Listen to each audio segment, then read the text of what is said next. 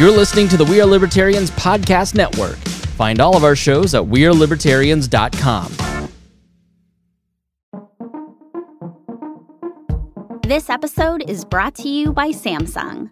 Moms help everyone be their most epic selves. So for Mother's Day, help mom be her most epic with Samsung Galaxy gifts. Like a smartwatch with next-level fitness tracking. Or the statement-making Galaxy Z Flip 5G that lets mom flex her style. This year, celebrate what makes mom epic with Samsung Galaxy.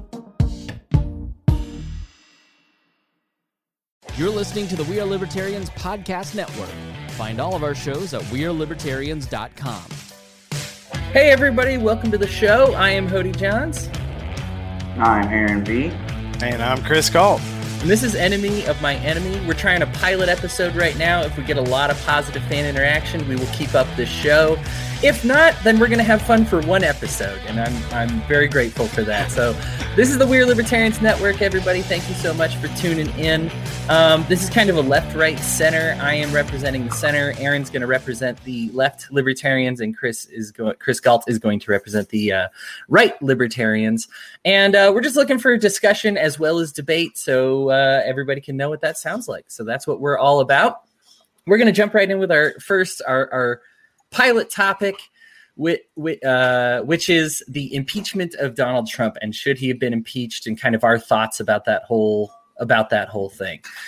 So on January 6th, Donald Trump, as well as some friends and family, got up to talk about how the election was stolen, made a few speeches, kind of had a rally together. It was official. It wasn't spur of the moment. They all got together. We're like, hey, let's talk.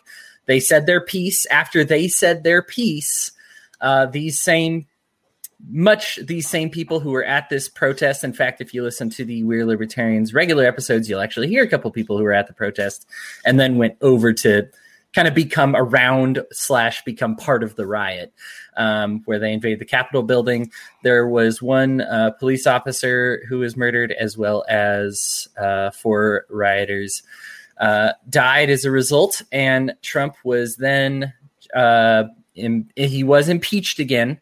Impeachment doesn't necessarily mean you're kicked out of office. He was impeached again, and but they did not vote to kick him out of office. Obviously, he wasn't president at the time this vote came around, but he can no longer hold office if they were to have impeached gone through with the motion. It did not succeed. There were, I believe, 10 Republicans that joined with a unified Democratic front to impeach him, so he can still run for office in 2024, for better or for worse.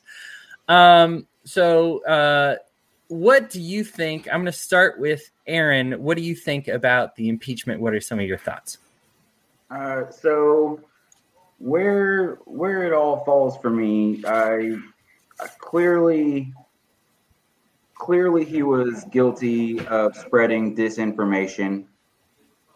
Clearly there was several instances that you could point to that are fairly obvious that he was pointing his supporters in a way towards hatred, towards violence, towards that kind of thought process.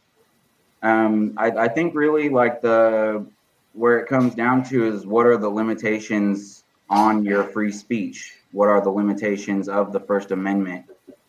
And like, we have plenty of laws that you can point to. For example, Rudy Giuliani is being sued by the company that runs the voting machines for libel because he lied and potentially cost them a lot of money. And I think it's much the same thing that we're seeing from Donald Trump and the rest of the Republicans on that side. And for people like Ted Cruz, and there were other examples, to say that they already know how they're going to vote before they've seen any of the information, before they've even sat down. For a juror to say they already know how they're going to vote before they've seen any information on the trial, I think is inexcusable. I think it's disgusting. And that's not how the country is supposed to run. All right, Chris, what are some of your thoughts on impeachment? Yeah, I can see that as being pretty much the main basis for it would be the limitations on freedom of speech. Obviously, the limitations on freedom of speech would be when harm's being done, when it results in violence, and it's very easy to argue that the events of the Capitol did result in violence, and it started with freedom of speech, or someone's speech that started those violent acts. So. Although I do think that the events the media did blow them a little out of proportion, I do think that there was violence that led to that. So the first impeachment, political sham. The second impeachment, because of that violent act, because of the result of what happened, yeah, it was impeachable. I actually think we should impeach more people. I think that politicians all of the time do things that that it doesn't even have to be freedom of speech, things that are against the interests of the people. And I think that Congress should impeach the presidents more often and other officials more often. I think it should be used a lot more. And then the Senate's still there as a check to make sure they're not removed from office for a political move to impeach someone, right? That's why he wasn't removed the first time. So that's what I think. I think we need more impeachment. I don't think any of them work for our interests, so let's impeach them all. What do you think, Cody? So my thoughts probably would have been almost exactly the opposite of yours. I probably would not have impeached him for inciting a riot, and would have impeached him the first time for just not complete non-cooperation with that investigation. For me, I think here's what it is. Inciting a riot is reprehensible, but I would rather see a social consequence rather than a legal consequence, or because I think the problem with inciting a riot, first of all, the standard is actually crazy high. The Supreme Court, everything fell into the First Amendment. It was challenged, went all the way to Supreme Court in 1969 in a case called Brandenburg versus Ohio. And it was a KKK guy who said some awful things. And I know this is a surprise that the KKK would say awful things, but said some awful things. Some people acted in turn, and they established a policy. They established that no, he can't be tried for inciting a riot. He actually has to specifically tell somebody to do violence and plan on the violence. And so that actually has been challenged twice in the Supreme Court since then. Both the times the Brandenburg decision has been upheld. Now, an impeachment is not a legal process. I'm sure somebody out there is screaming at me That's right what now. I was, yeah. Right. It's not a legal process. Basically, you can say like for pretty much being a jerk or for pretty much inciting a riot, right? But I think for me, it is kind of a technical thing. I think for me, I would have impeached Donald Trump for maybe like 1,000 different things. I don't like the precedent of saying what's the limit of free speech. I do agree that there is some amount of culpability when you say like, hey, go kill somebody, and they kill somebody. Otherwise, like what, Hitler is completely innocent, right? Like, because, hey, you just told other people to kill people. He's not doing it himself. Obviously, there is some kind of limit there. But as far as spreading, should you be able to lie? Well, I'm having trouble thinking of any media organization that would exist without being able to lie. And I'm not even saying, I'm not trying to be like, every media lies and they're all full of lies. But I mean, on some occasion, they picked up a story that wasn't true. Yep. You know what I mean? And been like, okay, so what? And we hurt this person. Do we have to go out of business? Or we lose millions of dollars? Is this, what should be the punishment there? There was one specific point. I think if you were to charge anybody with inciting a riot, there was one point that Donald Trump Jr. was talking specifically about the BLM and the violence there, and then actually said, and this is Donald Trump Jr., but said, we need to fight like they do, right after talking about that violence. And kind of it's like, okay. And that's when you started to hear the chants turn into like, let's kill Mike Pence. And it was like, all right, you probably should have gathered that this was turning into a violent event, and at some point you do need to use a little common sense, and you can't be like, well, we told them to be peaceful. You didn't. You actually specifically told them, we got to start fighting like the Democrats do. That is a quote when in reference to like the BLM rioting. And I'm aware not all the BLM was riots. I think a lot of people like to boil it down to that, but that he had just made the inference about the violent parts of that and then said, we got to fight like that too. And that's when I kind of went, oh, I think that's maybe why they got so angry and where they got the idea from. But I mean, those are my 2 cents on it. I think it was terrible. I think it was reprehensible. Obviously, anytime you're spreading lies, and if those lies result in violence, even if I don't think you should be impeached, still not good. Absolutely. The second impeachment for me, I mean, he was already out of office. So, I mean, the first impeachment, however, tell me a little bit more about what you were saying about that, that you were, that he was, what did you say? Getting in the way of the investigation? Yeah. Like straight up telling people not to cooperate. And I think for me, this is not how, like for me as a libertarian that wants transparency, because I think that established for me, I can't imagine Joe Biden doing something now that's awful that we'd be able to convict him on, just because it's as simple as just being like, oh, hey, not today. So there was a report about like when Tom Brady did the Deflategate thing, and they never were able to find it out from him, but they found all the text messages, and then he destroyed his cell phone like right in front of him. And they're like, oh, hey, Tom, you met with me. And he's like, oh, later, guys, I'll meet with you. And at some point you're kind of like, okay, like this is getting to the point where it's like a normal person doesn't throw their cell phone in a fireplace, and you kind of you don't expect him to self-incriminate himself if he knows there's evidence on there that convicts him, do you? Right. Well, and you don't expect that from Tom Brady or the president, do you? There's a difference between not incriminating yourself and hindering an investigation. Correct. And this for me, that's a great point. And this for me fell into like the hindering an investigation. As a libertarian, I think anything that opens the doors to just say like, hey, come on in, videotapes everywhere, make every politician wear a GoPro at all times, that's just, and so as soon as you're like, oh, I got rid of those documents, or I told that person not to talk to that person, maybe you legally can, but you're not being cool. And like we talked about with impeachment, was it cool? No, it really wasn't, and like for me, when you're hindering the investigation like that, get them out of there. I will say, not to completely counter your point, Chris, like we should impeach more politicians. Like if the standard is just not liking them, I'm okay with establishing that precedent. I wouldn't be brokenhearted even if Trump were convicted the second time, because then they say, well, what now pretty much we convict every president we don't like. And I'm like, oh yeah. Impeach every president. As soon as they're being fishy. And then that way the Senate votes on it, we can remove them all. Like, let's replace them.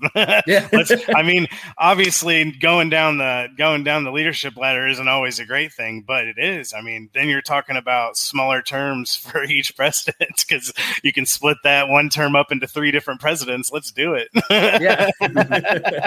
That's our dream. That's the dream, right? Right. With the impeachments. Right. I hate to celebrate getting Trump out of office and putting Pence in there, but then, like you said, hopefully then it would be only a matter of time before we cycled all the way through. I think this is probably the natural libertarian standpoint, is we want it to be so, if the office must exist, that you have to be so pure that nobody aside from like a total saint would even think about running for office, And if you're going to hold the highest office in the land, there should be a crazy high amount of accountability. You can't be on a nuclear submarine without passing crazy amounts of tests, and you are held to the highest standard in the land, period. And I don't think you should have the button for the nuclear weapons without being held to a higher standard than the rest of the country. And I think that's kind of what the impeachment is about. It wasn't about putting the man in jail, because the criminal lawsuits have already been, like, the precedent's already there for that. That wasn't the idea. Right. It was what he did was against the country's interests. And what he did was hurt the people. And we can't let presidents do that. So let me ask you then, turn it back at you, Aaron. Where do you then draw the line? Because what is your line, I guess? Because for me, when we say, and as libertarians, we kind of all believe in the NAP, right? The non-aggression principle. You don't hurt anybody, unless it's defensive violence or whatever. You don't hurt anybody. It's not hurting you, right? But like we're talking about words, you can hurt somebody with your words. Well, then all of a sudden, if I call somebody an idiot and they go kill themselves, have I violated the NAP? Well, I think that where you draw the line is like right along the lines of the non-aggression principle is have I hurt you physically? Have I stolen from you, or have I defrauded you? And I think that's part of where lying comes in, is I'm defrauding you of your money because I'm leading others to believe a certain circumstance that's not the case, and it's costing you your money. So it's hard for me to say that we should litigate woke culture. Like you can't make it law that you can't say this word or that word because it hurts someone's feelings. I do agree with it being law that you can't say those words and then beat them to death, because then that becomes a hate crime. Yeah, I don't know. I mean, if you're beating somebody to death, I mean, whether you call it a hate crime or not, that's already pretty bad, right? or it doesn't have to be murder is murder. It could be defrauding them, and you've slandered this man's name. Sure. And you're talking about his personal life. Like, is that a hate crime? Yeah, slander is hard. It is. It's just because I think the thing is theoretically, I have said some bad things about certain news outlets, and they could be like, that's slander, sir. You've cost us 15 listeners that listen that stopped listening because of you. You know what I mean? It's like, right. And that's hard. I mean, and not that I try to make a habit going about lying about, media outlets or news organizations, but I think this does boil down to the individual. And that's why I think it's hard for me to draw a line. I don't necessarily have the answer, which is probably why I asked you instead of myself, but right. Which is why I would say that I don't argue for litigating woke culture. Yeah. I don't think that's the right answer. Like, sure. As Chris would say, the antidote for bad speech isn't censorship, it's more speech. You're going to say my lines for me? I was going to turn to you next, Chris, but Aaron already got because it. we live in a marketplace of ideas, and that's why we shouldn't be afraid of lies and bad ideas, because we have more information now than we've ever had in history. Right now, at our fingertips on the internet, you can find out if something's true or not just by researching it. And if you can't, well, then you get to make an informed decision on what your opinion of that is, and based off the facts that you have. And that's a beautiful thing.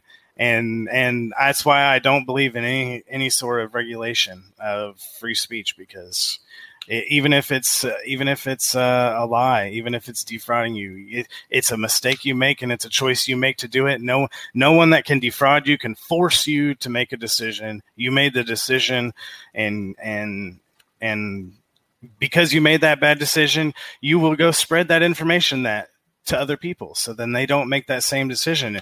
And that marketplace of ideas, that idea will flood into the marketplace and be absorbed by other people, so they don't do the same thing you did, and it'll naturally defeat the enemy. Would you say then that it should not be illegal to hire a hitman? It should not be illegal to hire a hitman. Yeah, I mean that. No, I would say that should be illegal. Okay. But I mean, let's say I just had a phone conversation. It was their decision to kill somebody. I just asked them to do it. Well, that's fair enough. Yeah, I mean, That's a pretty good point. I just convinced everybody that you're murder. I mean, you're complicit in the murder. So if the murder happens, then you're still guilty. If the murder doesn't happen, I guess not. But so okay, so it sounds like we're developing a standard here. Then, so the standard is probably to you that if a bad thing happens because of what you said, then it's not protected. Whereas if if nothing bad happens, right, and that's what I said about the second impeachment.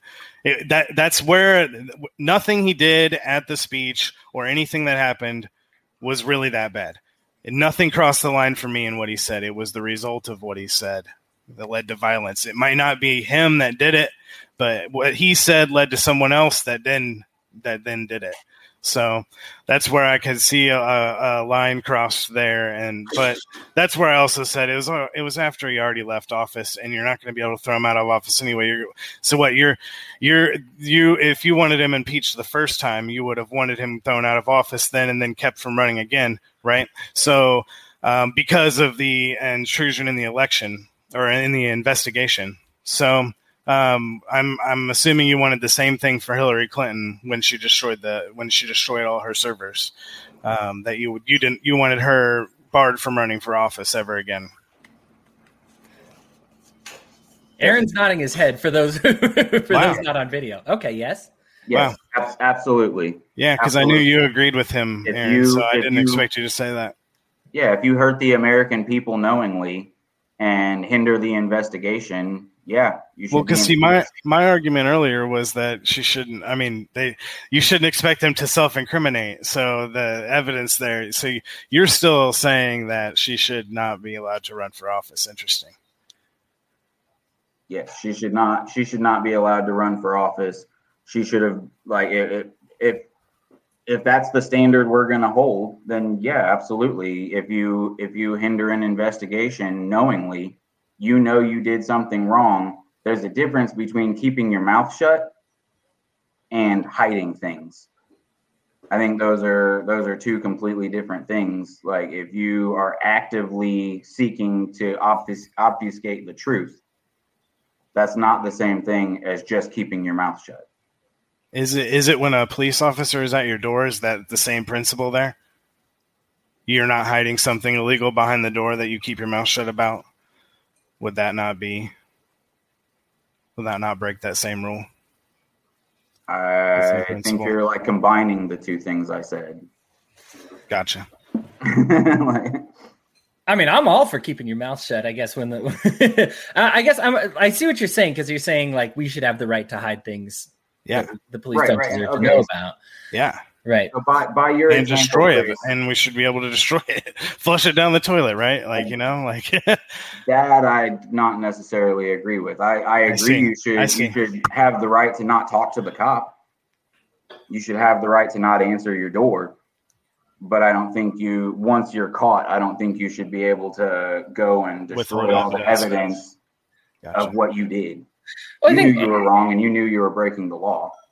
And I think part of it is the position that they're in as well. Like for me specifically, and I think we've all at some point indicated when you're in a position of authority, things change. When you say I can control a lot of people's lives, when I have the legal ability to send, I mean, we've had presidents that threw journalists in jail. You know what I mean? That they didn't like. And, I mean, at the point, we established in the last decade that you can, as long as you don't call it war and you call it kinetic military action, you can blow up a couple 100,000 people, and have your hands washed of it and not have to say anything. Obviously that gives you a level of danger. So, it stands to reason that if somebody, especially if they've monopolized that force, because I'm not allowed to do that with a drone, then there is a special privilege that they have, which needs a special, I think, kind of responsibility or consequence. I think that's probably why we have things like impeachment, whereas like you can't impeach the manager from Denny's for giving you bad service, but we can impeach, the president for lying. They represent people. They're elected, Right. Exactly. Right. Certain amount of damage and power, I think. Is there a double standard? Let's open up this can of worms because I think this will be fun. Do you think there is a double standard between Republicans and Democrats in regards to impeachment? Aaron, you can go first. Yes. I believe so. Yeah, I do believe so. I mean, when Bill Clinton was being impeached, he was being impeached over a private sexual act and abuse of power that came along with that, right? And I don't remember, I was pretty young then, but I don't remember too many of the Democrats fighting too hard going into it saying, nah, he's innocent. We don't need to see any of the evidence. He's innocent. That's how the vote's going to go because they don't have the votes to pull it that way. So, I see what you're saying. Because that's the way it went this time. Right. The Republicans didn't need to see any evidence on the trial they're about to be a juror on, and they've already made up their minds. And so I see the left leaning across the aisle when something goes wrong and holding their people accountable. But I don't see the right doing the same thing. All right, Chris, what do you think? Well, I think if there was any difference, there ain't going to be any more. Here going forward, it's going to be a lot different. And I hope that we impeach every single president from here on out. At least hold the vote and see what happens, like, why not? Because you don't have to present any evidence now. You don't have to have any kind of formal thing. It's just it's whatever the speaker wants to do. So if the speaker wants to hold the vote, let's hold it. And I support impeaching more officials. Now, as far as the Clinton thing goes, I definitely was for that impeachment. Now, very specifically, did he lie under oath? Now, not just saying if you tell a lie when you're president, your presidential oath. Did you lie under oath? He absolutely lied. It was literally a sworn testimony he was giving. And he was like, nah, I've never seen her, never met her. You know what I mean? And it's funny. It actually wasn't. It was related to, of course, the Watergate, not Watergate. His other scandal. I'm an idiot. The first one. The one where he laundered money through the apartments or whatever. Anyway, I don't know why I can't think of this. I will look that up on the next time one of you guys are talking. But, it was related to that. They had this kind of sworn testimony because part of the money was going to pay off women that he had wanted to not speak up about it. And the name came up. They weren't trying to get him. And then it came up later. They found this, this oath. And they're like, oh, he did lie under oath. And said he didn't know somebody that he was being with. So the problem is that I think for me, I could see a bit of a double standard with the Republicans and Democrats, but I might see it the opposite way a little bit, because inciting a riot by the legal definition, he probably did not do. Like if it went to court, Trump did not incite a riot, right? Whereas if it went to court, Clinton absolutely lied under oath. Like that is 100% what he did. So when we say no, now I get what you're saying, Aaron. Like I agree that like you should see evidence, right? You should hear what it is. On the other hand, I think and the Kenneth Starr investigation was nutty. I mean, it got to the point where he's like paying off people and trying to. It's funny because like all he needed to do was click. Here's the one video of him lying under oath. Unclick. It's done. What? You pointing? He's about to knock over your poster. Oh, the cat. Oh, it sure is. Look at that. For me, I think that you should have to see the evidence. However, I do think the evidence that was being presented was a lot of victim stories about what happened to people at the Capitol. Like those were the witnesses. Whereas I think when you're inciting a riot, it's not necessarily about the damage. It's if you incited a riot, And so for me, I think it would have meant a lot more to me if I would have felt a little like it was less hypocritical if the witnesses that they called forward, because Kenneth Starr at least called witnesses that had to do with the investigation, right? He told Clinton told his secretary to lie when the investigators asked, Monica Lewinsky was a pretty predominant role in that, right? When you call her forward, these are witnesses that are actually core to your investigation. Whereas I think this was meant to create And I'm not trying to diminish the sob story, but these witnesses were more to make you emotional and say, like, boy, the nature of these riots was really bad, as opposed to, did Donald Trump incite a riot? Does that make sense? Yeah, and I will agree that there were several of the witnesses that was their role, was to create that sob story and show get the people on their side. We almost died. We almost died. We have to do something about this. I hate to call it a sob story because they almost died. Yeah, we almost died. Right. So, but there were for sure at least a few that made at least half decent arguments, in my opinion, going through, one tweet at a time and just bringing up the facts. He said this on this date and this on this date and this on this date. And it's not just what he said in this one speech. This has been a trend from the day he announced that he was running for president, telling people in the crowd, "Oh, get that guy out of here. You punch that guy in the face, I'll pay your legal fees." That's hiring a hitman, right? that is by definition inciting violence. Nobody did it, right? No. By our standard, I guess he's okay-ish. But I mean, it is a messed up thing to say. I don't think. I think when you open up Donald Trump's Twitter, so there's this organization that keeps track of all the lies that presidents have said. And I remember, because I used them a lot, I kind of drifted from Republican to left to kind of back to center. But, back when they were really hawking what Obama was saying, they're like, oh, this is unprecedented. He's told 4 times as many lies as any other president in American history. It's absolutely absurd.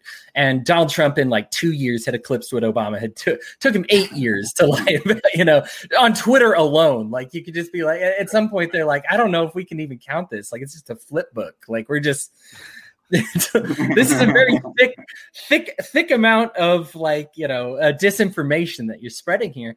And unfortunately, I think we see the effects with, we can probably back off with impeachment, but just talk about the effects of these lies for a second.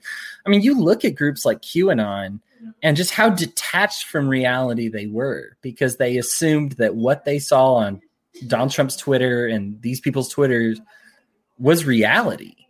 And it's You've got senators talking about Jewish space lasers now. Yep.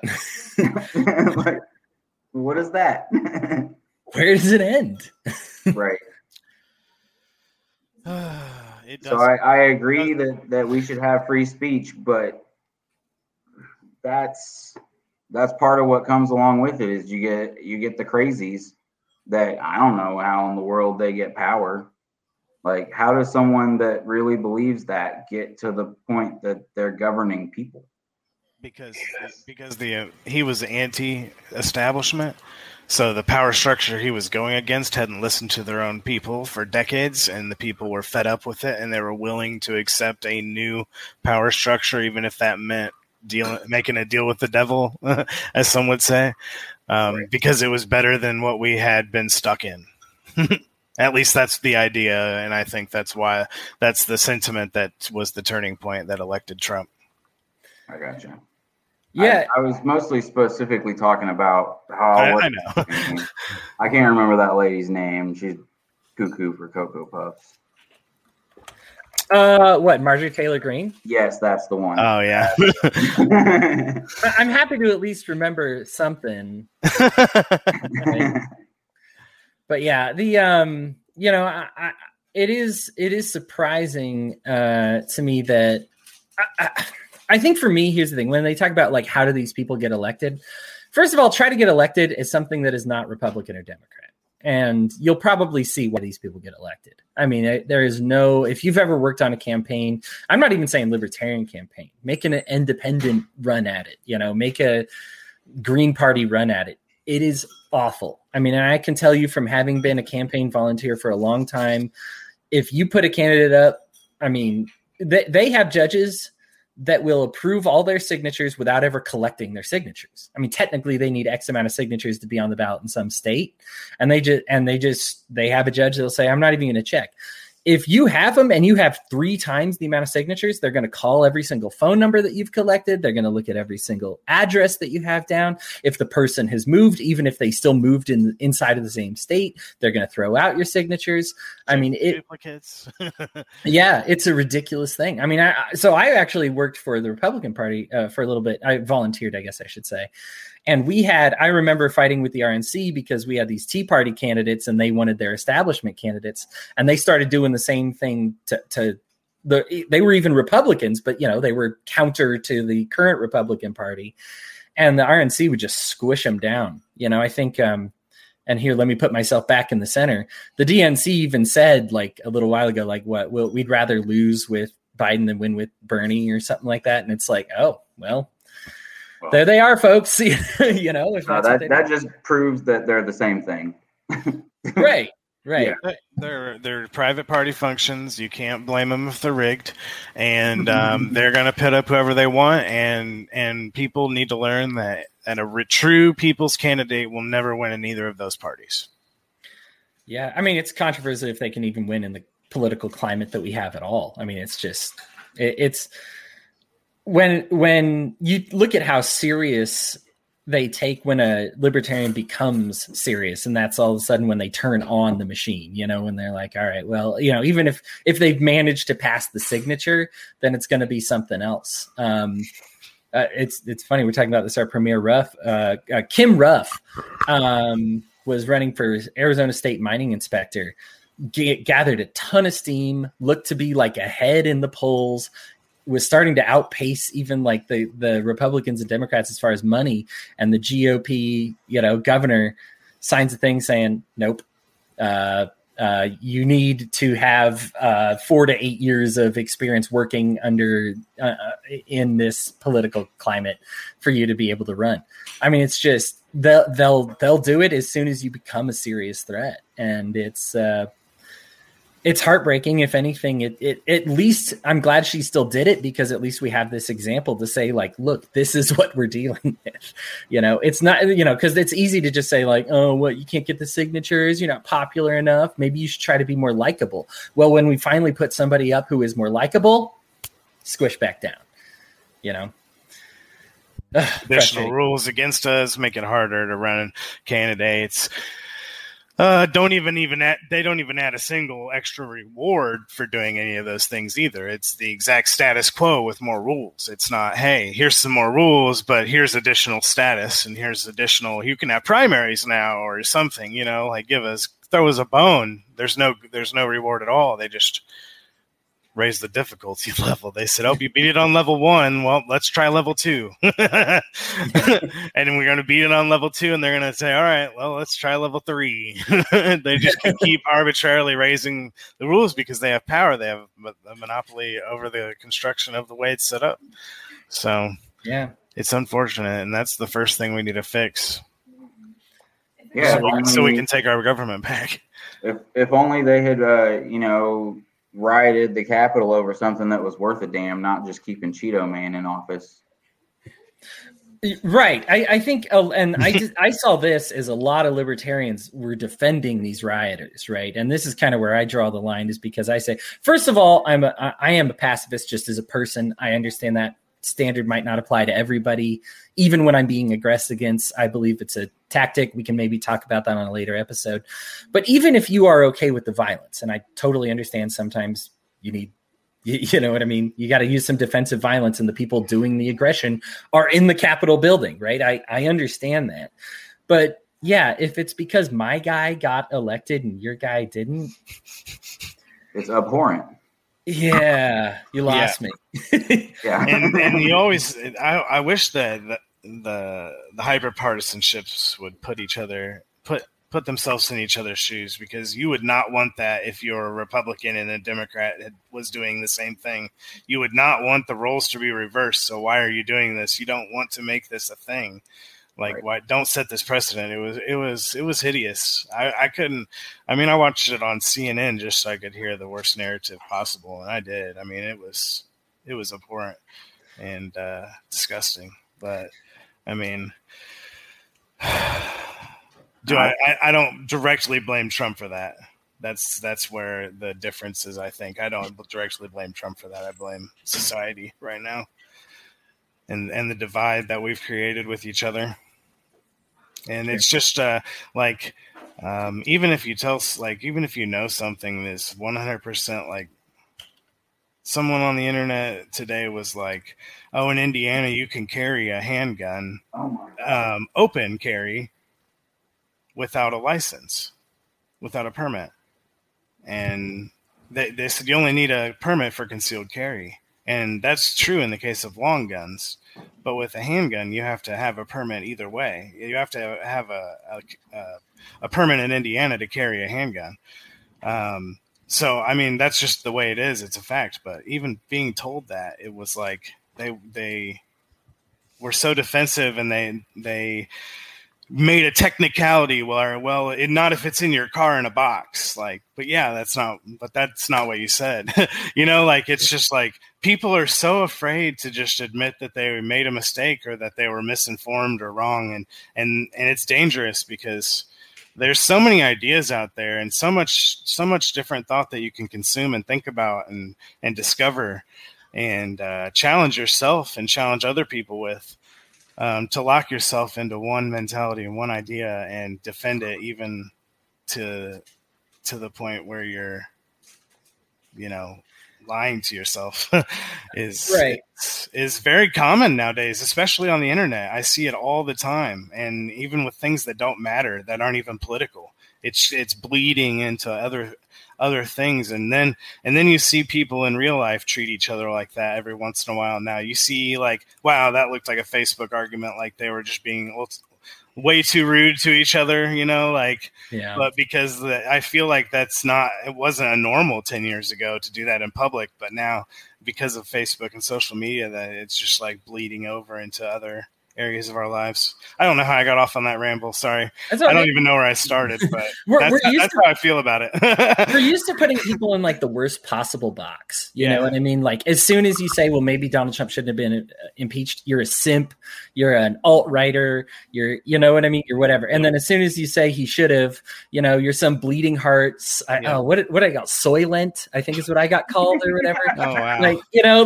Like just and we're so eager to put these people in these boxes, like not every right winger is QAnon.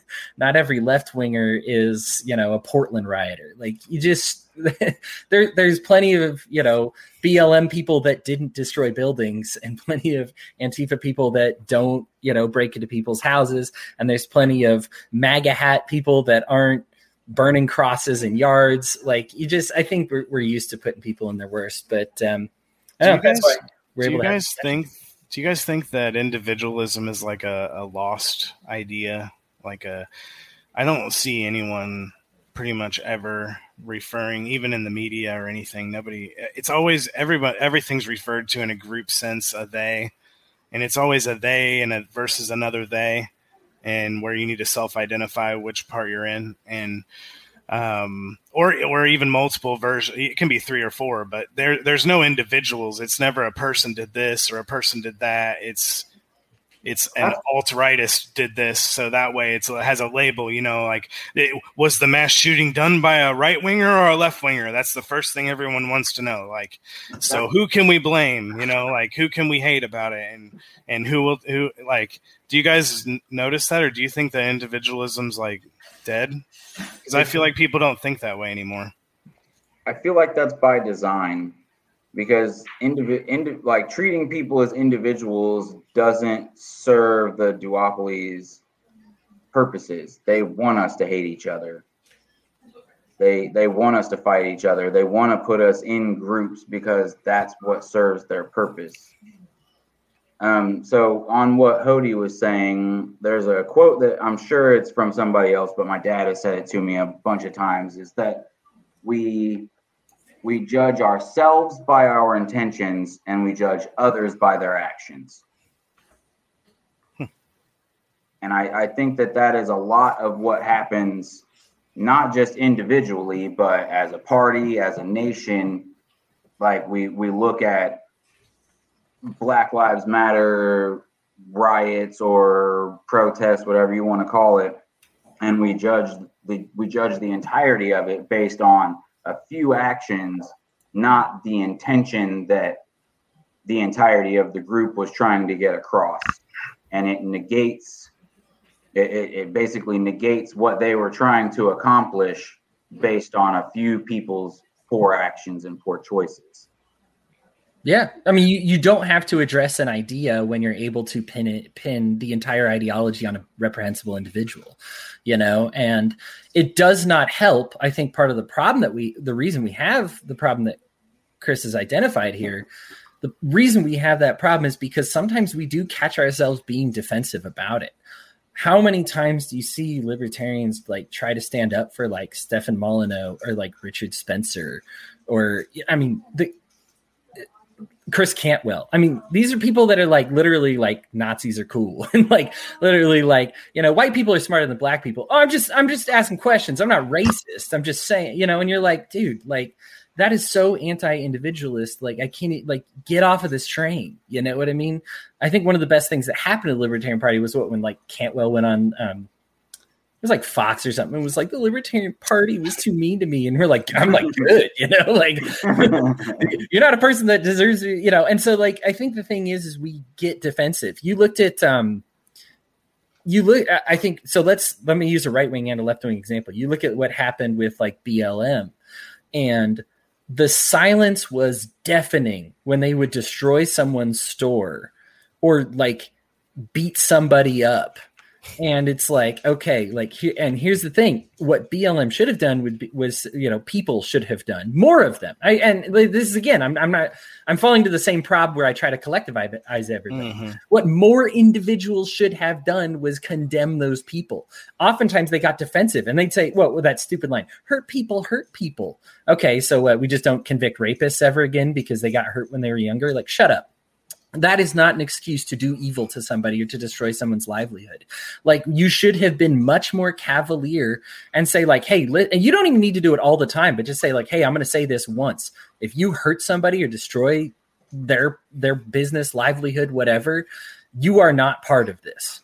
I'm not even asking you to do it every day because the anti-media is going to find something every day, that you can do, to say, I'm going to dismiss you because I found one thing, it's not like you have to constantly be on like the defense of like feminism just because like some feminist said men should be raised and harvested for sperm. You can condemn that whole philosophy once, and then every time it comes up, at least people know where you stand.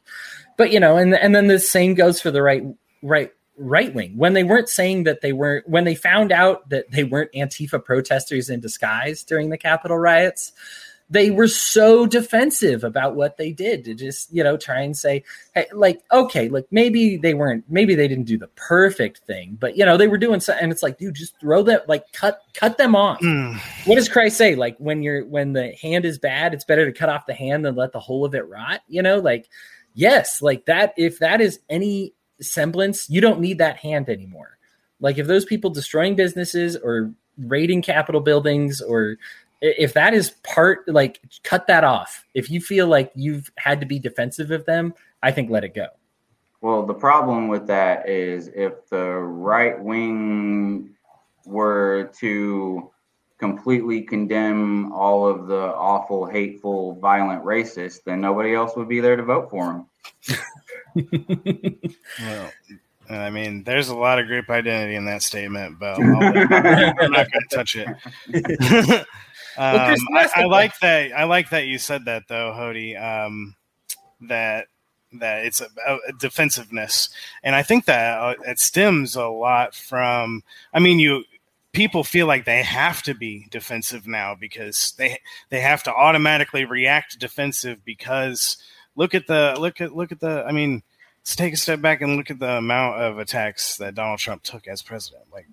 Like he took a lot of attacks, some justified, sure, but more than anyone else has ever taken. He took a beating from people, from the media, from his own party, from the other party. He took a beating.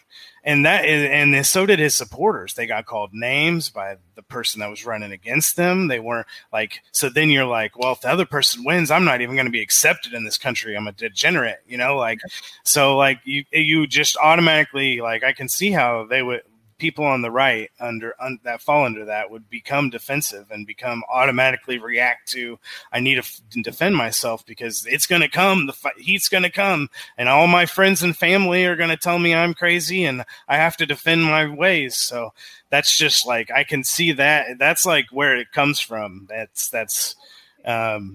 we're describing the problem we're talking about. That's where I see it coming from. What do you guys think?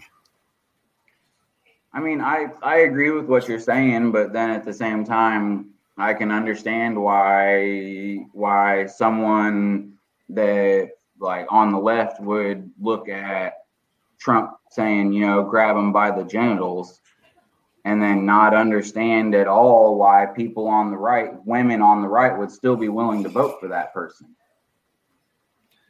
So that is kind of deplorable that you would hear someone say something about your specific demographic. I mean, are you? I was waiting for you to finish.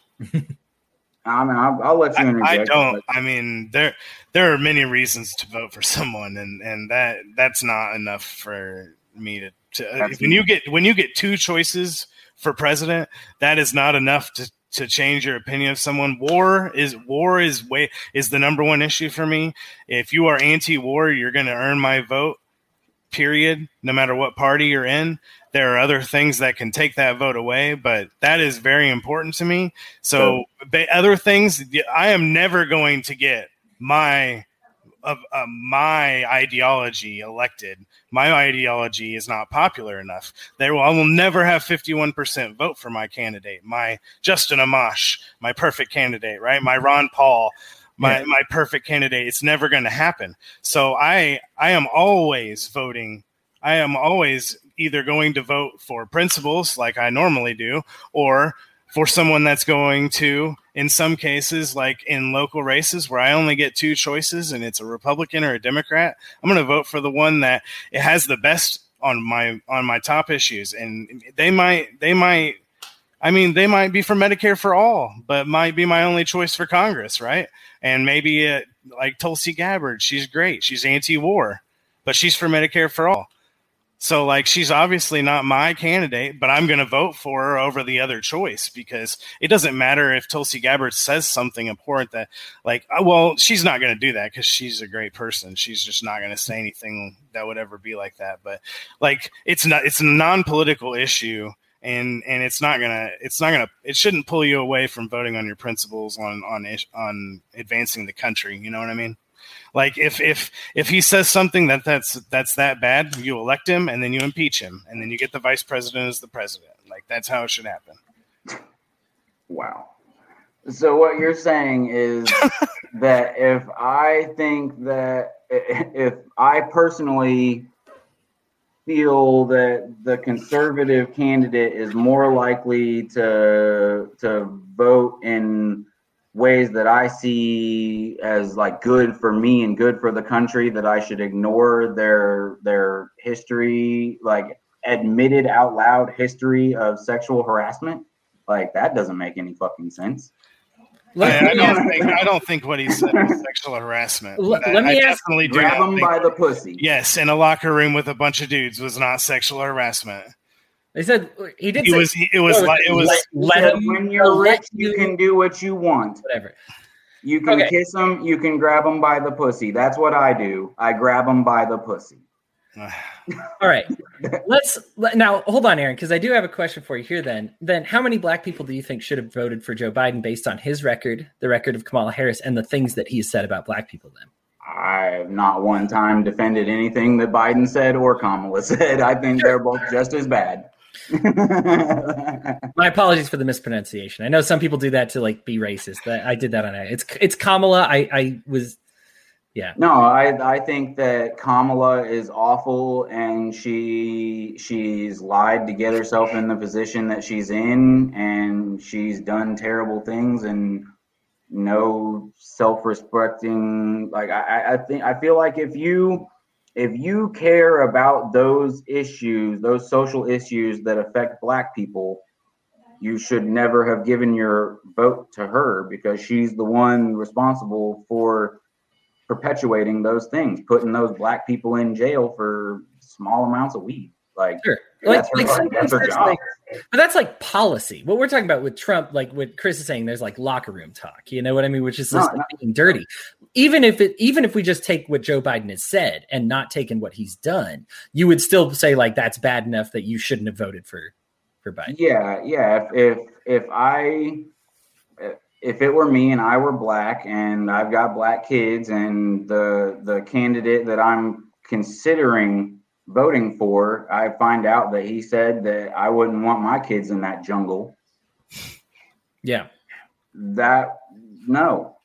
I don't know why you have to be Black to feel that way. I feel that way already. Well, that was the example. Oh, okay. He asked me if I were a person of color. That was the example. Well, that's just what I'm saying. I don't have to feel that. I feel that way already. I wouldn't have voted for him for that reason anyway. I agree. And I think the end of Trump's running should have been when he was up there mocking a physically disabled person. That should have been the end of that. But, yeah. It's I mean, some would call it respectability politics. Some would just call it being a good person. But look at who he was running against. She was also breaking the law and saying just as abhorrent things. So that's what I was saying was you have to look past that stuff and vote on the issues when you have only two people that are that bad. But that's also why Gary Johnson got more votes than he ever did, because 5 million people did vote, because they voted against both of them probably because of their values and because they were not likable people. and I mean, that really showed. It came through in the numbers for Gary. Well, let's go to the last segment we got here, guys. It's called Piece of My Mind. I'm going to give you a piece of my mind. I will start. I wanted to talk about Rush Limbaugh for a second. He passed away this last week, died of lung cancer. Terrible disease. Feel bad for him in regards to the death. But here's the thing about Rush Limbaugh. If you love Rush Limbaugh, I totally understand why you love Rush Limbaugh. Like he was funny.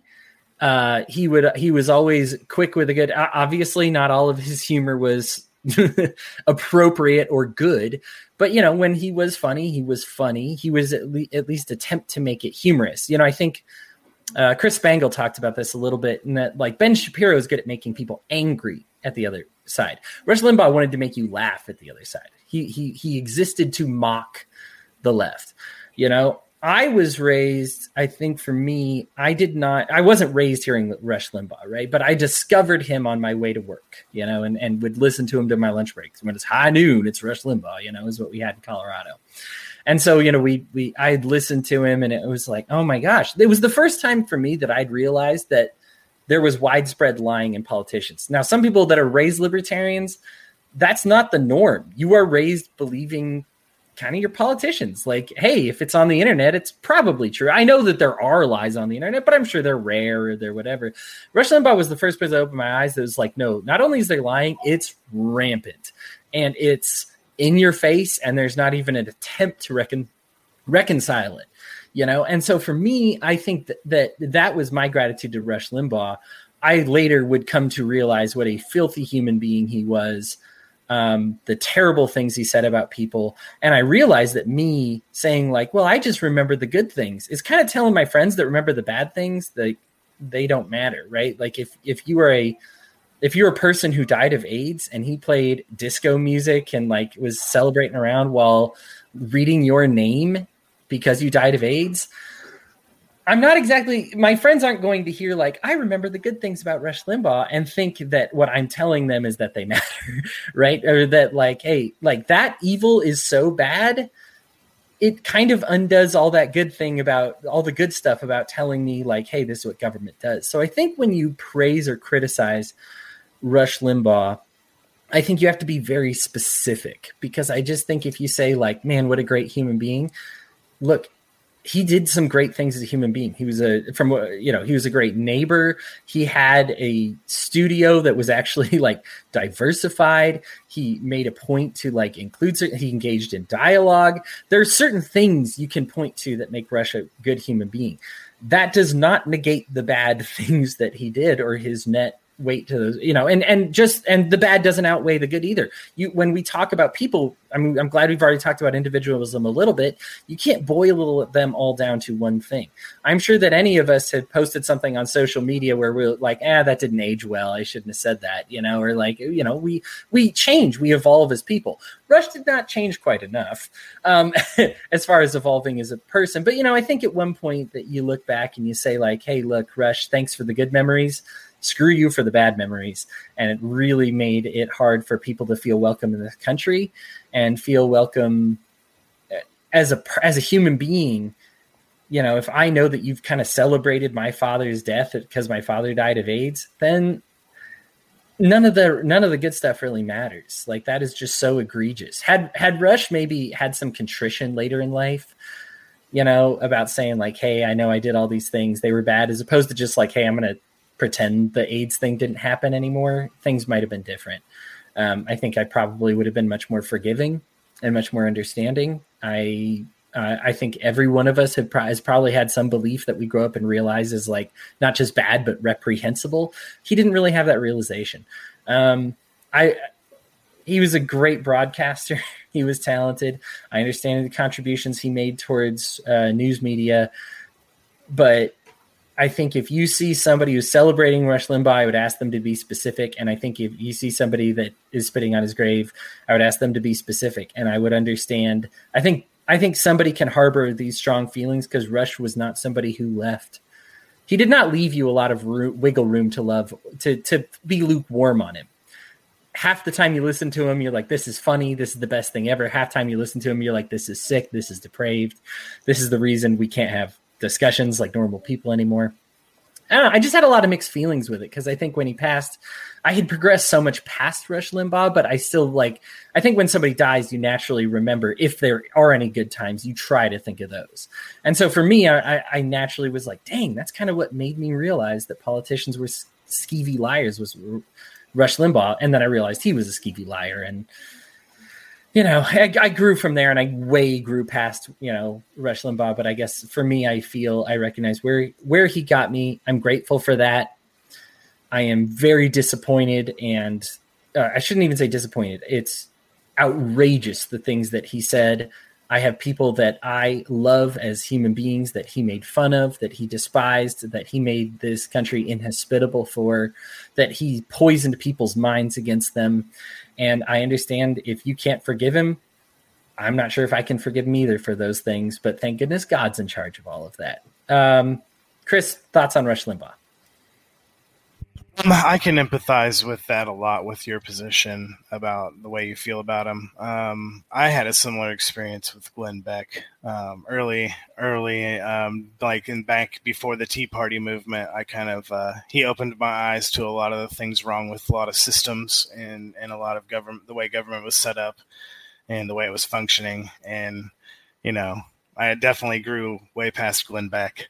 I understand how you feel about him. I never felt that way about Rush Limbaugh. How old are you, Hody? If you don't 30. I am 36. Okay. I'm 30. I never really had a radio age. I don't know why I never really listened to talk radio until I got older. And then, by then I was already past Glenn Beck, right? So I was obviously past Rush Limbaugh. But yes, I mean, so from what I know about him is only the things you read. So it's only negative things. That's, pretty much all I've read about him. I understand he's basically a pioneer in talk radio and the media itself too, right? So, he obviously had a massive audience. You could say the same thing about someone like Alex Jones, though, and it doesn't make him a legend. So I think that he's on another level compared to that. So it wasn't just his audience. He impacted a lot of people in both positive and negative ways. And I think that is the one thing that I took from his passing, is that there aren't very many people without a very strong opinion about him. It reminded me of Trump. If Trump died tomorrow, there is very few people that would not have a very strong opinion about whether they were happy or sad about it. So that's how I feel about it. I'm kind of disconnected from it, though. I know Aaron's a little bit more has a little bit stronger feelings than I do. Yeah, Aaron, let's hear all the nice things you have to say about Rush Limbaugh. Go ahead. I'm not sure if I can come up with any nice things. Okay, I would say probably the nicest thing I could say about him is I honestly, truly hope for his soul's sake that the hate that he spouted was not actually how he felt, and it was all over that $40 million they were paying him. Because I'm pretty sure I would say some crazy shit if you were giving me $40 million a year. Might be willing to say some crazy stuff that I might not necessarily believe. How very capitalist of you, Aaron. Yeah, I was about to say, capitalist you? Jeez. So I clearly, a lot of the things he said were absolutely hateful, disgusting things, and I can't say that I can think of too many nice things to say about the man other than good riddance. I'm glad I don't have to hear him speak anymore. Like, one of the people that I've done a lot of work for in their home is a Catholic family, very conservative.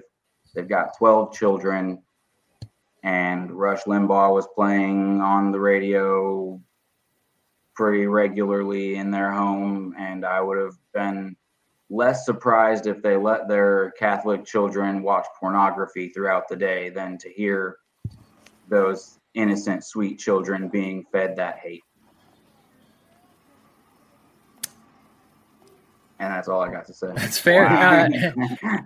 Aaron, give us a piece of your mind.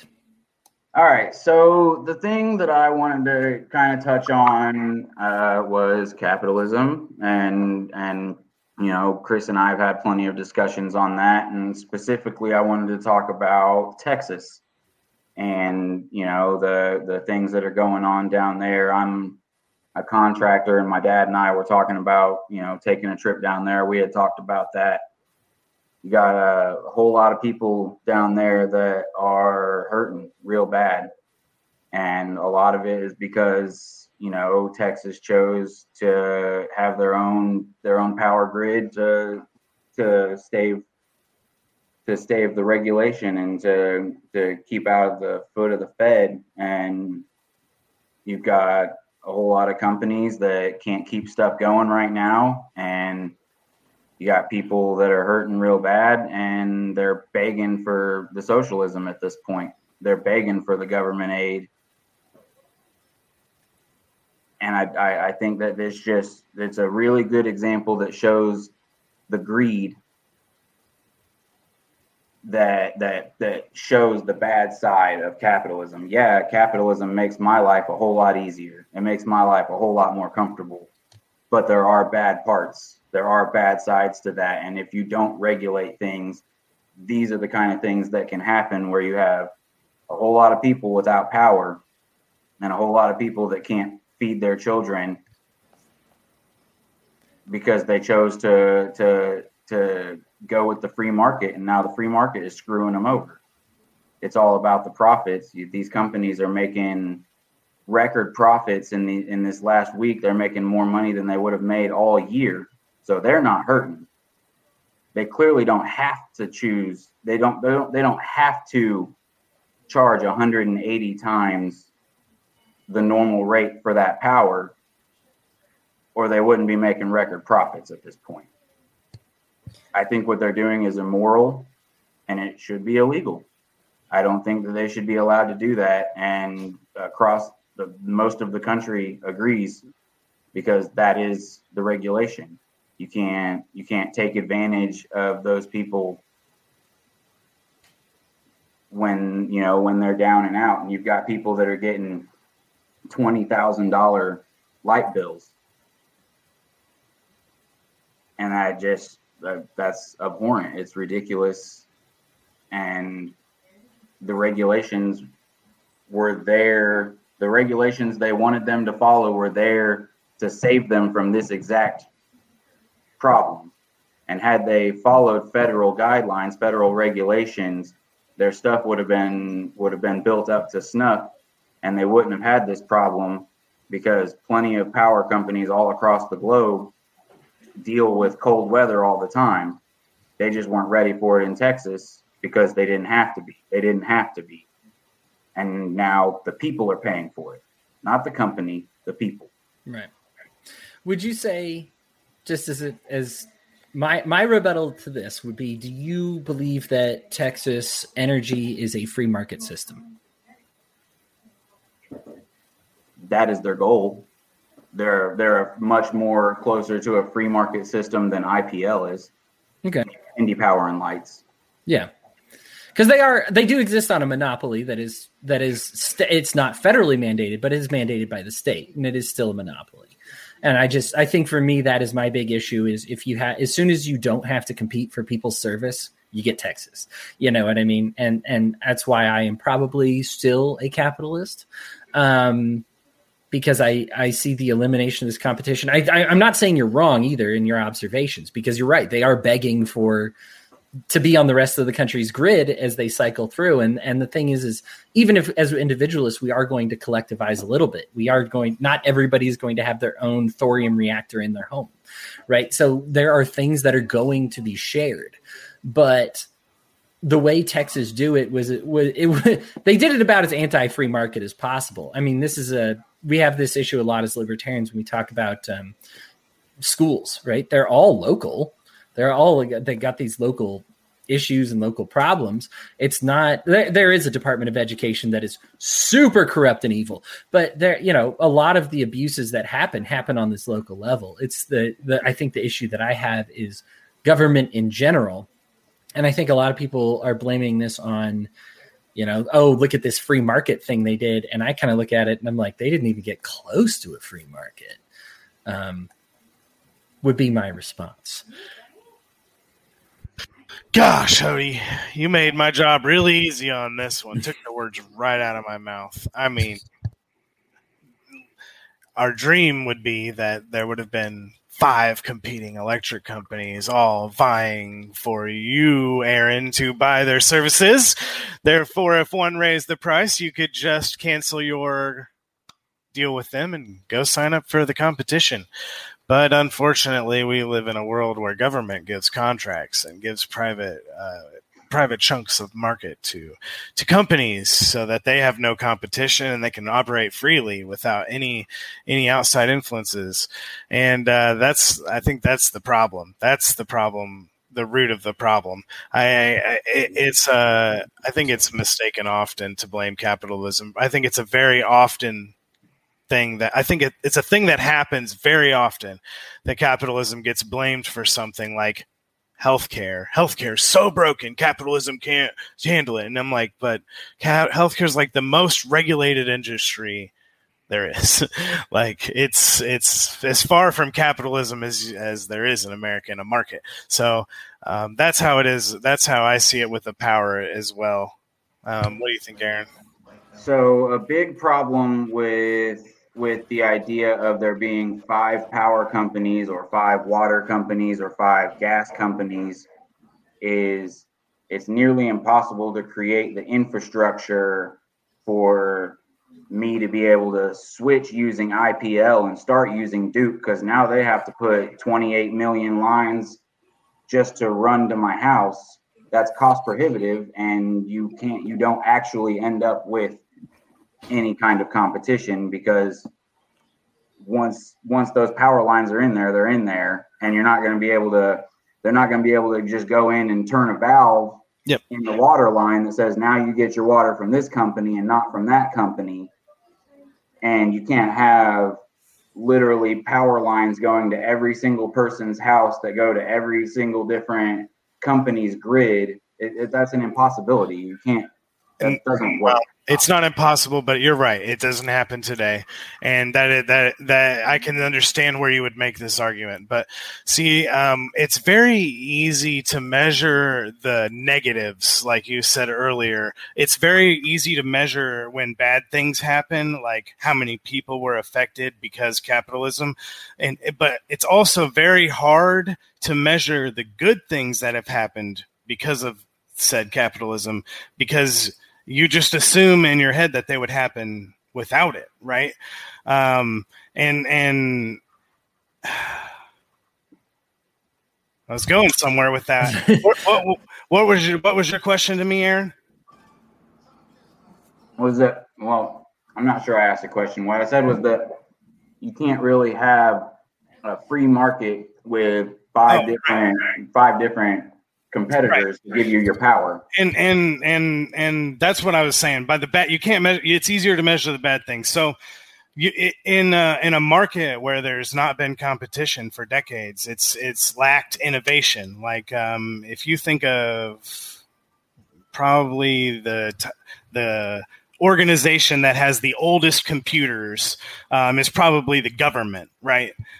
Companies upgrade their computers because they know they need the technology to further innovate and build new products and sell more services, but the government always lags behind. When there's no competition for a service, there's no innovation for that said market. So yes, there is no way to connect 5 electric companies to your house currently.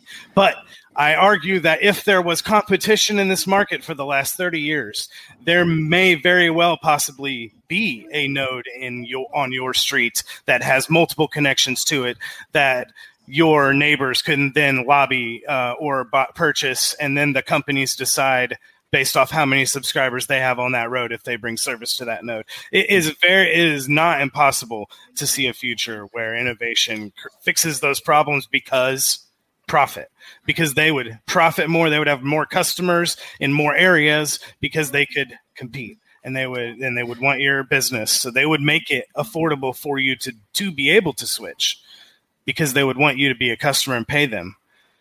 I think Aaron's point is well taken, though, because I do think it is something that capitalists, we tend to be dismissive of these concerns. And it's like, listen, these are going to be growing pains if we get like capitalism, right? If we get the free market, right? Like you're saying, like we have these great optimistic ideas. I think it's important not to paint it out as some kind of utopia. It's like to say like, hey, listen, freedom is freedom. You also have the freedom to make bad decisions and hurt yourself with freedom. You know what I mean? Like socialism sometimes saves people from making bad decisions and hurting themselves, and for better or for worse. And I think that, and so I understand like these kind of growing pains that would happen. I obviously I'm going to side probably more with Chris on this one. However, I think Aaron is not wrong in his observations, because I think it is something to say like, hey, listen, a lot of people say, I mean, how many times do people say like, okay, well, let's just get rid of the federal level, and if it's at the state level, it'll be so much better. Well, this is kind of the comeuppance of that, right? Like this is in energy. They cut themselves off from, the federal grid, and now they're on their own grid, and this is the grid, like, did the state do it better than the federal government? Obviously in this situation, no, they didn't. The government always fails. So the reason that I am for a more state level government over a federal government, because if government always fails and you only have one government, then everyone fails. If you have 50 governments, there's a chance, although albeit slight, that some governments may succeed or create better solutions, at least compared to their competing governments. Like Texas may have fallen, but it is much better than the entire country have fallen right now, correct? So that's where I look at, there are negatives. There may be a loser, yes, but there are many more winners because of that way that it's set up, and that competition, even between states, is kind of like the free market, and it breeds better government because Indiana wants to do better than its neighbors, right? So that's how we get better government. There's no competition with the federal government besides them hating each other. So there's no growth and innovation in the way governments ran because there's no competition. That's why I like state government better. I think there's 195 sovereign nations, and every single one ended up adopting the Nazis' economic model. Like every single one ended up doing it. And it's like, unfortunately, I want to believe that there'd be more competition if we just broke it down and made it all like local, but I don't know, man. I don't know. I would invite the experiment. Obviously, I would probably still prefer a lot of counties instead of one big, massive sovereign government, especially with the stuff America's doing around the world, as you noted, Chris. At least it would maybe at least it would disjoin our efforts to like blow up other countries. But as far as that solving all the problems, I like it because then if one state is a bad actor, you have 49 checks on it, and it's a lot better than you have one federal government bad actor and the only other check is itself, another branch of itself. We have 195 checks on America right now. Yeah. Can any of them really check America right now, or do we run free and roam the land and police the world like we want because no one checks us? That. I want to decentralize our power so that way people can check us. Like the UK could check California, like they could check Texas if Texas was acting bad, but they can't check the United States. Aaron, since this is it's risky, at least. Sure. If this is a piece of your mind, I'll let you get the final say on it, and then we'll turn it over to Chris's thing. All right. So I can completely see where you're coming from on is this a free market argument? But that doesn't change whether or not this was about deregulation. And one of the things, clearly he hasn't said it today, but one of the things that Chris has said to me is regulations always hurt. They always hurt the people and they only help the corporations. And this was about deregulation, and it absolutely hurt the people and it absolutely helped the corporations because they didn't have to pay the money to put in the equipment needed to keep the gas lines going under freezing temperatures like they would have had they been regulated by the federal government like all of the rest of the power companies in the country. And no, it's not a free market, but neither is anything else at all. Period. That's true. All right. Okay. Well, I'll give you a piece of my mind then. It leads right into my piece of my mind because there are free markets. Absolutely. But that's not my peace of mind. So I really just want to know both of you. I want to start with Hody. Hody, what's your favorite pizza? Because I've been dieting and I am craving pizza and I can't eat it. And I want to know, what's your favorite pizza? We have a local place here called The Pie, and it is stacked with cheese. Like monstrous amounts of cheese, like so much so that like sometimes they get complaints that people put too much cheese on the pizza. And I am a cheese nut. I am insane about cheese. I could talk about it. I could talk about every different kind of cheese. And so for me, the pie, it hits all the right vibes with me. I mean, the crust is still good. I hate a sweet sauce. For me, a tomato is sweet enough that as soon as you add sugar, you messed it up. So for me, it's a nice, I like spicy sauce. I can handle some of that, but they don't sweeten their sauce up, and I just love a nice mild pizza sauce. And so for me, that's it. Now, as far as like nationally goes, because I'm not sure that can help you at all, I think Papa John's is probably still doing the best nationally, although the others are keeping up, and I think that's good to have some competition. But yeah, are you just asking me to like describe like what I have on it, or like are you looking for? Oh yeah, if you want to, I would love to hear your favorite toppings too. Man, so like I am pretty much a cheese purist. Although if you have a nice ground sausage, oh my gosh, I really love ground sausage like under the cheese. Yeah, under the cheese. You can even put some on top of the cheese too. Red pepper flakes. I mean, if I'm in heaven and I'm making and I'm having angels make my pizza, let's stuff the crust on that pizza too. Let's find a way for me to get more cheese in there somehow. I love it when the edge of the pizza is kind of like garlic bread, like they've brushed it with butter and they put some garlic and herbs on there too. Because then you're like, all right, it's different than a pizza, but still Italian, still tasting good. And that way you look forward to your crust. Wow. I'm definitely I am definitely a deep dish guy, so long as it's not deep with sauce. I think I hate to be too negative on sauce again, but I think sometimes you put like, they're like, look at this deep dish pizza, and it's like a soup with like tomato sauce, and I'm like, that's not. Come on now, like if it's, are those shots at Giordano's? It has a lot of cheese, but it has a lot of sauce too. Yeah, I can tolerate it as long as you got the cheese to make up for it. But yeah, DiGiorno's is all right with me. I am probably one of those that falls into the sex is like pizza. When it's good, it's great, and when it's bad, it's still pretty good. I think for me, all pizza is still pretty good. So the judgments that I've made have been me being picky, but I would probably eat even a poorly made pizza. I would still probably enjoy. How about you, Aaron? I would say locally, Mars Hill Monster. Chris knows what I'm talking about. That's everything on top of everything kind of pizza. No mushrooms, no black olives. Oh, everything else is fine. Yep. And nationally, I prefer Domino's. I like their pan pizza. Kind of the opposite of what you said. Like, I don't like that much cheese. I can't do stuffed crust. Like, I prefer sauce over cheese all day, every day. I like a nice, airy, like fat bread. All right. Two opposing pizza choices. Chris, where do you land? I love pizza. It doesn't even matter. Like, if you say I want pizza, you want pizza, and they say what toppings, I'm like, whatever you want to throw on there, I'll eat it. I like you said, mushrooms and black olives. Black olives are all right. Like, whatever, I don't eat them, but mushrooms are great. But I definitely will eat any. Well, there is one exception. Pineapples do not go on pizza. Do not go on pizza. I love pineapples, but I don't like warm pineapples on my tomato sauce with cheese. Like, that's weird. So, like, that's the only exception. I'll eat any other kind of pizza, but not pineapples. Everything else is cool. Even on the Mars Hill Monster?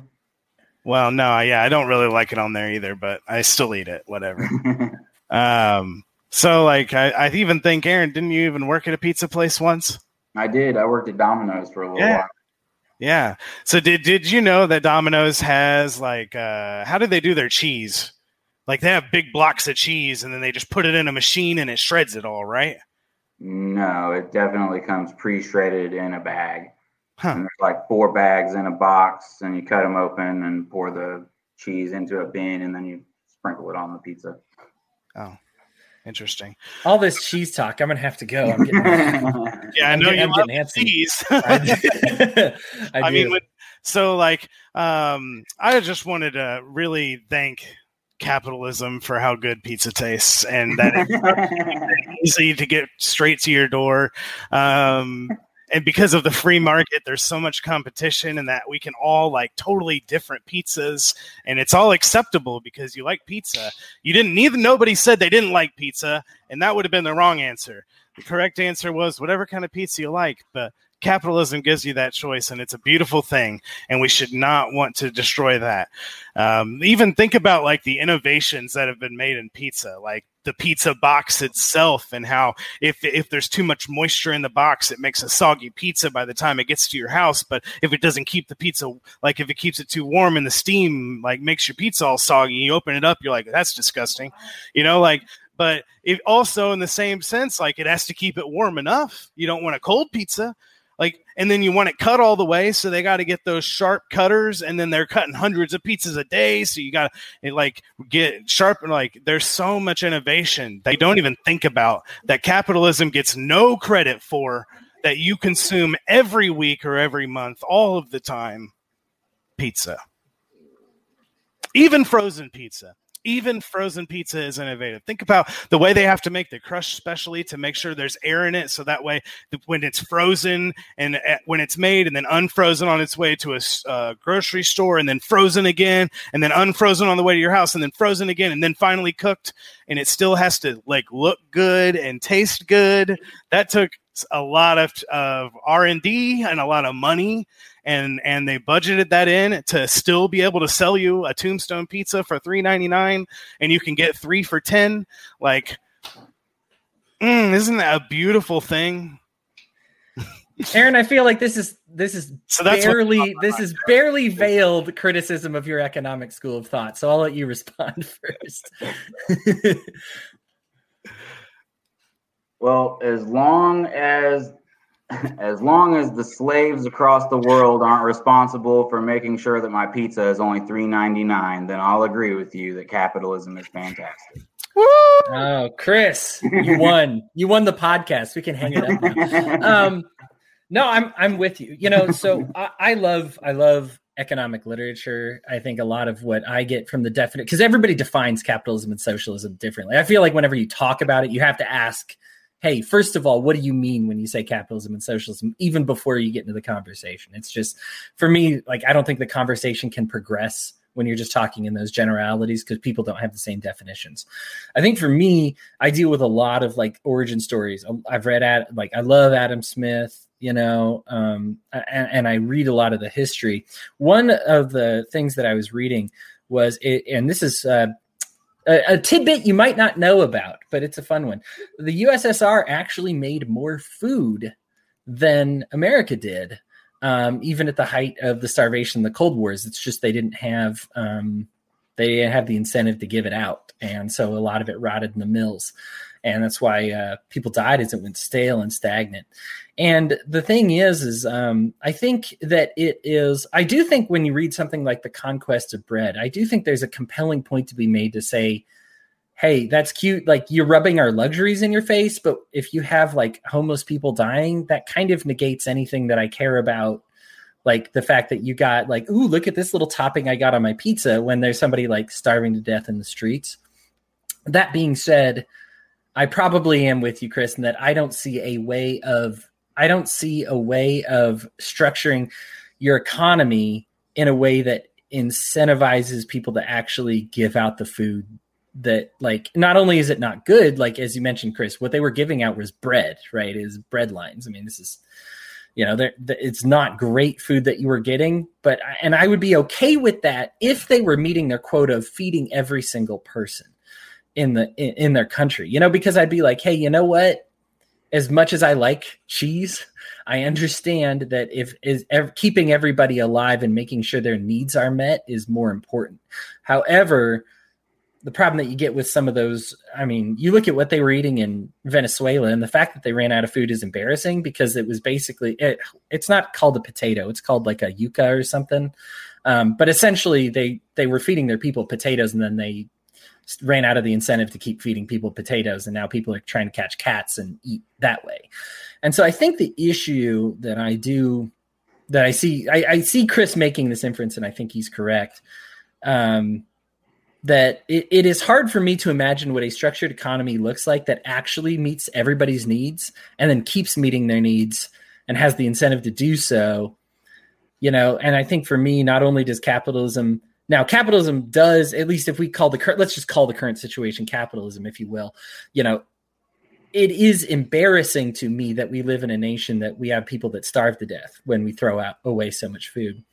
And I do see that as like luxurious. Do I get with the socialists? Like, do they have a point when they say like, hey, look, you might have 1 million different kinds of pizza and you had 80 different people starve to death in your country last month. What is going on over there? I'm like, yeah, that's tough to answer for, like that is something you got to answer for. However, I don't see a way of kind of covering that problem with a state-run system.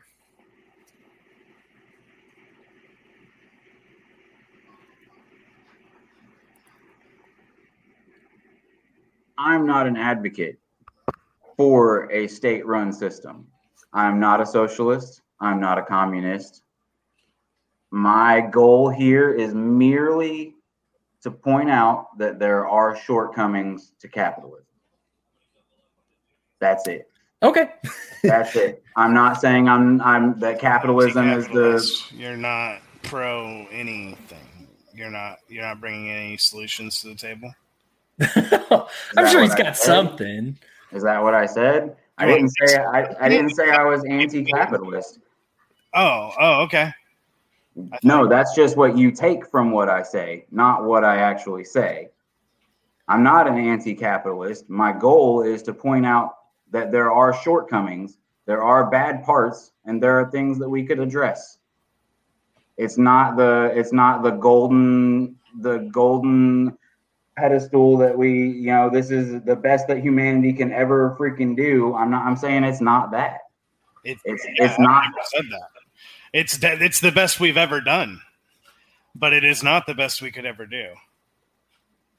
Right. Otherwise, we'd be on the USS Enterprise right now. I advocate for an entirely different system of government, or at least a very limited, very different from what we have today, right? A very much more limited system than we have today. It wouldn't even be recognizable, compared to what we have today, because people may not even go vote because it has such little impact on your life. That's what I would want. Interesting. I think you give all the power to the corporations that are already trying to fuck us over. Okay. That's their goal. That's their job, is to get as much money out of us as they can. So you're a statist. Did I say that? I'm trying to identify your view then. If you're saying limited government means more power to the corporations, then what do you want? You're just being anti-everything and offering nothing positive in return. That's what I'm trying to say. I'm trying to get you to say what you are, not say what you are not. It's hard for me to put myself in a box. I hardly even call myself a libertarian, because clearly there are bad sides to all of the situations. I'm just here to point out that there are bad sides to capitalism, and it's not the greatest thing that's ever happened to the entire world, because there are a lot of people that still suffer. And well, in 1970, the poverty, the people living on less than $1 a day was 27% in the world, and today it's 6%. So, or even lower, maybe 4%. So right. There are more slaves today than there ever have been in history. Wage slaves. You know what? No slaves. Actual slaves. Actual slaves. There are more slaves today than there ever have been. For real? I gotta look. I tell you what. I would have to look that up. By the way, I did look up what the Clinton scandal. The Clinton scandal was Whitewater. By the way. I had the wrong water in my head. Watergate, Whitewater, they all sound the same. Guys, we're going to have a lot of debates about this. Oh, yeah. Sure. So, this is fun, and it's productive. I wanted to talk about pizza a little bit and lighten it up, because we were talking about some serious issues for a while. So sure. Well, and you turned it around, then made it about economy, which is good. I think it's good to have a discussion about. I think certainly we will be talking about economics a lot, because I think probably all of us are going to be against the drug war and certain things like that.